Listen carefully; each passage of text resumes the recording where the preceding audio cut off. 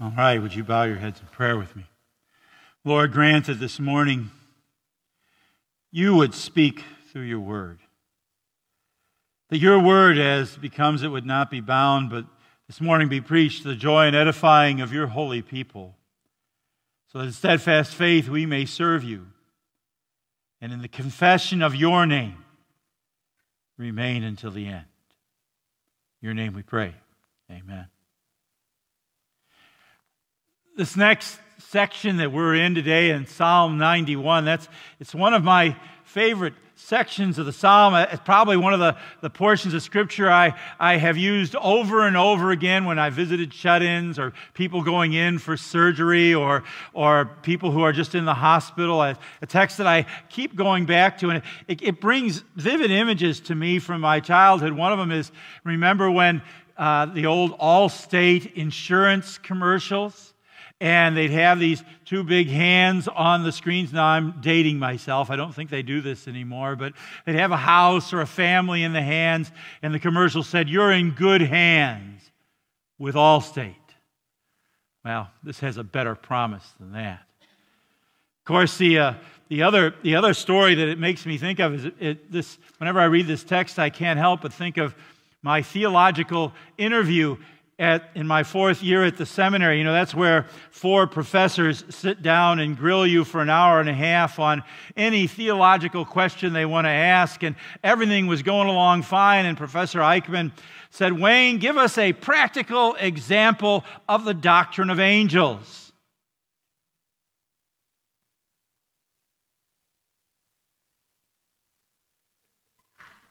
Can you repeat the question? Give us a practical example of the doctrine of angels. My mind went blank. And finally, Professor Eichmann just laughed and he said, "Wayne, guardian angels." Think about that every time I hear these words. He will command his angels concerning you to guard you in all your ways. Now, as I was thinking about this text and thinking about that event, I realized something that, as I got ready today, that I'm not the first one whose faith was challenged using the words of this text. In fact, I'm in pretty good company. Because Satan used these words to challenge Jesus. It was his temptation. Look it up. Look up Matthew 4. Look up Luke 4. It was there. The devil came to Jesus. Remember, Jesus had been out in the wilderness and he'd been fasting for 40 days and 40 nights. And the text says he was hungry. And so the devil starts out by taunting Jesus with his hunger. Well, if you are the Son of God, why are you doing this to yourself? Tell these stones to become loaves of bread. Jesus didn't even flinch. He answered in chapter and verse from the book of Deuteronomy, "It is written, man shall not live by bread alone, but by every word that comes from the mouth of God." Well, Satan changes his tactics then. Almost as if, well, if Jesus is going to use Scripture, I'll use Scripture. And so he takes him up to the highest point of the temple. And they're standing on the pinnacle of the temple, and there's a sheer drop at that time, 450 feet down to the hard, rocky surface of the Kidron Valley. And Satan throws Psalm 91 right in Jesus' face. If you are the Son of God, throw yourself down, for it is written, He will command His angels concerning you, and on their hands they will bear you up, lest you strike your foot against the stone. Now, what's wrong with that? I mean, Satan quotes Scripture. He's just challenging Jesus to believe God's promise, right? Well, not exactly. He only quotes Scripture so far. In fact, Satan purposely leaves off 4 words. He will command His angels concerning you to guard you. And he leaves off, in all your ways. See, those 4 words complete the promise. They tell us exactly what God is promising. Satan wants Jesus to forget. He wants you and me to forget. That what God is promising is to perfectly protect us as we go about our daily, normal lives. He's promising that in our normal walk with God, that, when we send our kids to school and they're separated from us, God, angels are there with you. And when you and I are grocery shopping, even in the middle of the pandemic, we're surrounded by His angels. That when we're not in control, when we're under anesthesia and the doctor's in control, that God has our back. That God is with us and watching over us and taking care of us. That God is blessing and keeping us in His Word. Friends,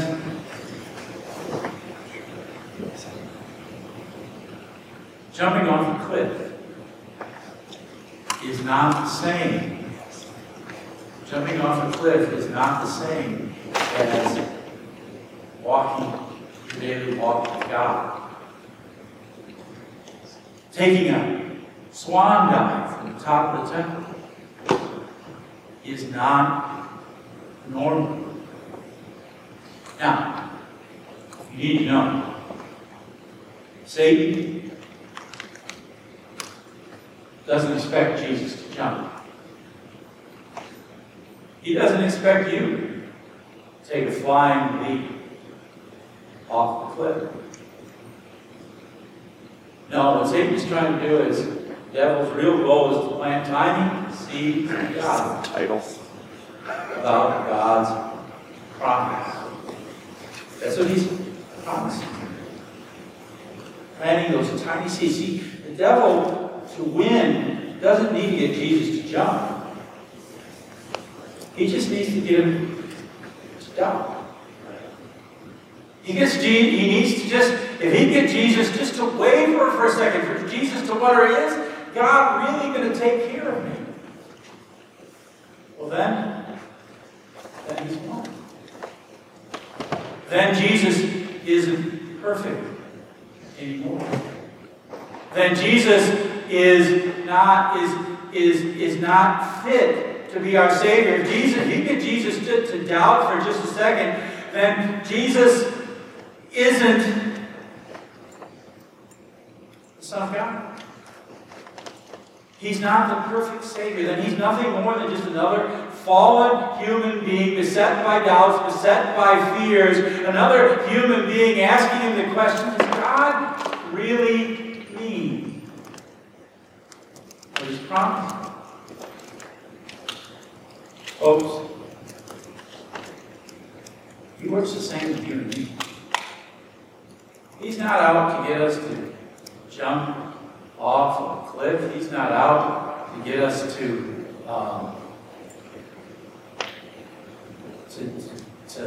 take a flying leap. He wants us to question, to doubt, to wonder. He wants us, when our child gets sick, to think, God, aren't you going to take care of my kid? He wants us worried and fearful as we walk through the grocery store. He wants to take that motherly care and turn it to motherly worry. He wants to take godly concern for your parents' health, turn it into devilish distress. His desire is to get us in our minds asking ourselves, am I really in God's hand? Well, thank God that Jesus never yielded to that temptation. Jesus refused all of Satan's little doubts. All of them.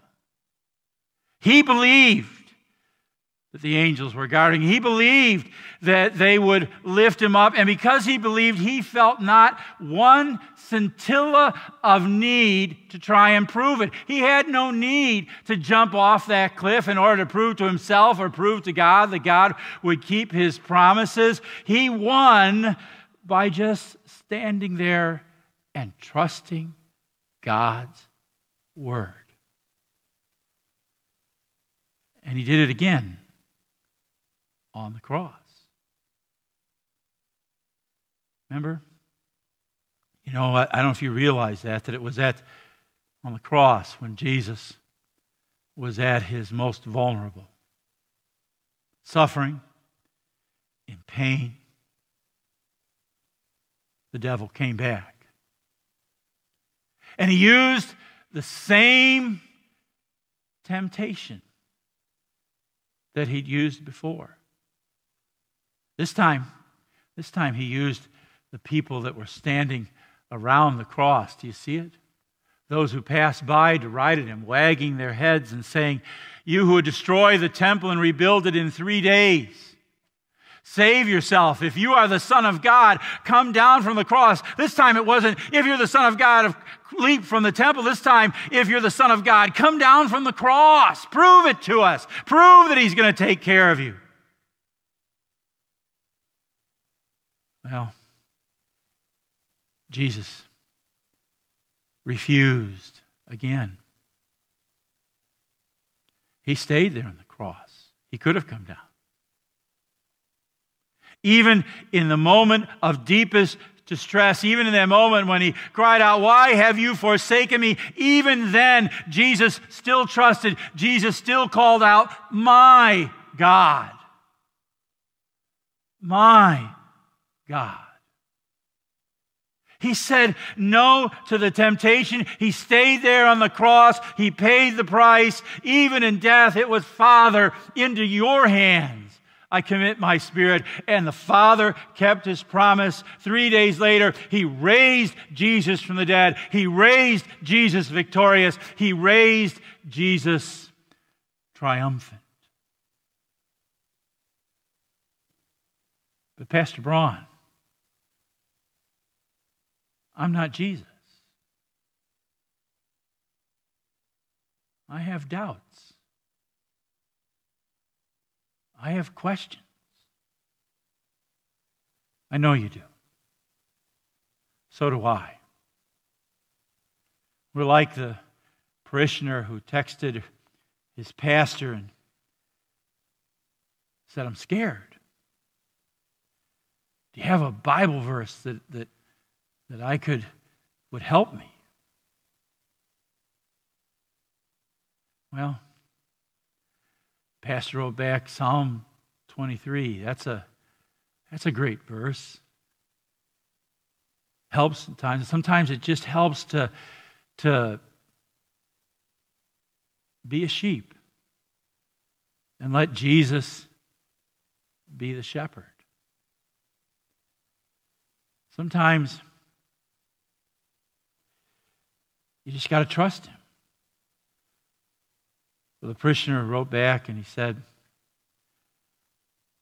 "Lately I don't feel like a very good sheep." And do you understand what that parishioner was saying to his pastor? He was saying, "I'm not sure God will keep his promise to me. With my weak faith, can I be sure? Doesn't God keeping his promises depend on me trusting him? Doesn't it depend on how strongly I cling to him? Shouldn't I by faith be more deserving in order for God to keep his promises to me? I'm weak. I have doubts."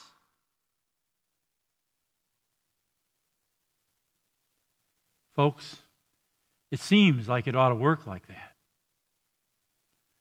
Thank God it doesn't.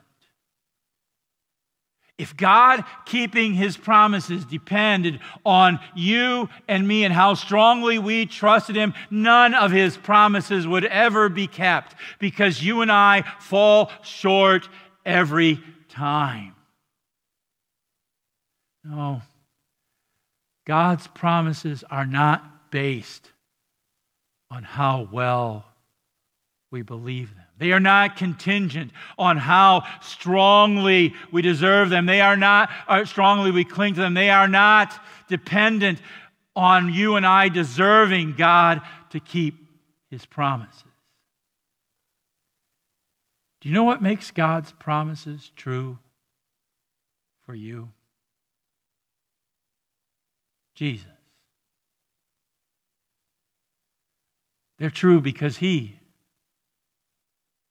believed them. They're true because He clung to those promises. They're true because standing in our place, He deserved those promises to be kept. You know, I love the exchange between that parishioner and his pastor. The parishioner saying, I don't feel like a very good sheep lately. And the pastor texted back, we never do. We never are. Sometimes we're just more aware of it than at other times. Thank God that God's love for us doesn't depend on how lovable we are. Thank God that God's faithfulness to His promises doesn't depend on how faithful we are to trusting in Him. Thank God that Jesus was on that cross, saying no to temptation, trusting those promises, winning the victory, so that you and I could have the confidence that God's promises are true. He was there dying for worrying sinners, dying that we doubters might be forgiven and justified in His sight, dying that we might know that even on those days when we're full of doubt, He's still watching over our kids. He's still marching beside us in the grocery store. He's still taking care of us in surgery. It doesn't depend on us. In Him we are more than conquerors. And so, He says, on their hands they will bear you up, lest you strike your foot against a stone. You will tread, I love this, you will tread on the lion and the otter, the young lion and the serpent you will trample underfoot. I don't know if you caught that, but there are two different words for lethal lions used there in the text. There are two different kinds of snakes that are talked about there. In other words, as we go through life, sometimes it's a pandemic, sometimes it's work trouble, sometimes it's marriage trouble, sometimes it's something else that's going on in our life. We face all sorts of challenges, and the walk and the danger and the challenges for each one of us is different, and yet in all of them we tread and trample. Now that word tread, that doesn't mean you hop out of the way in fear because you saw a snake. No, that word tread means you take your foot and you bring it down hard on the snake's head. The word for trampling is even harsher. He says you trample lethal lions under your feet and kill deadly snakes. That's our new life in Christ. Folks, even on those days when you can't see the hands of God, or you don't feel those hands, or you're wondering if God is taking care of you, know this: He is.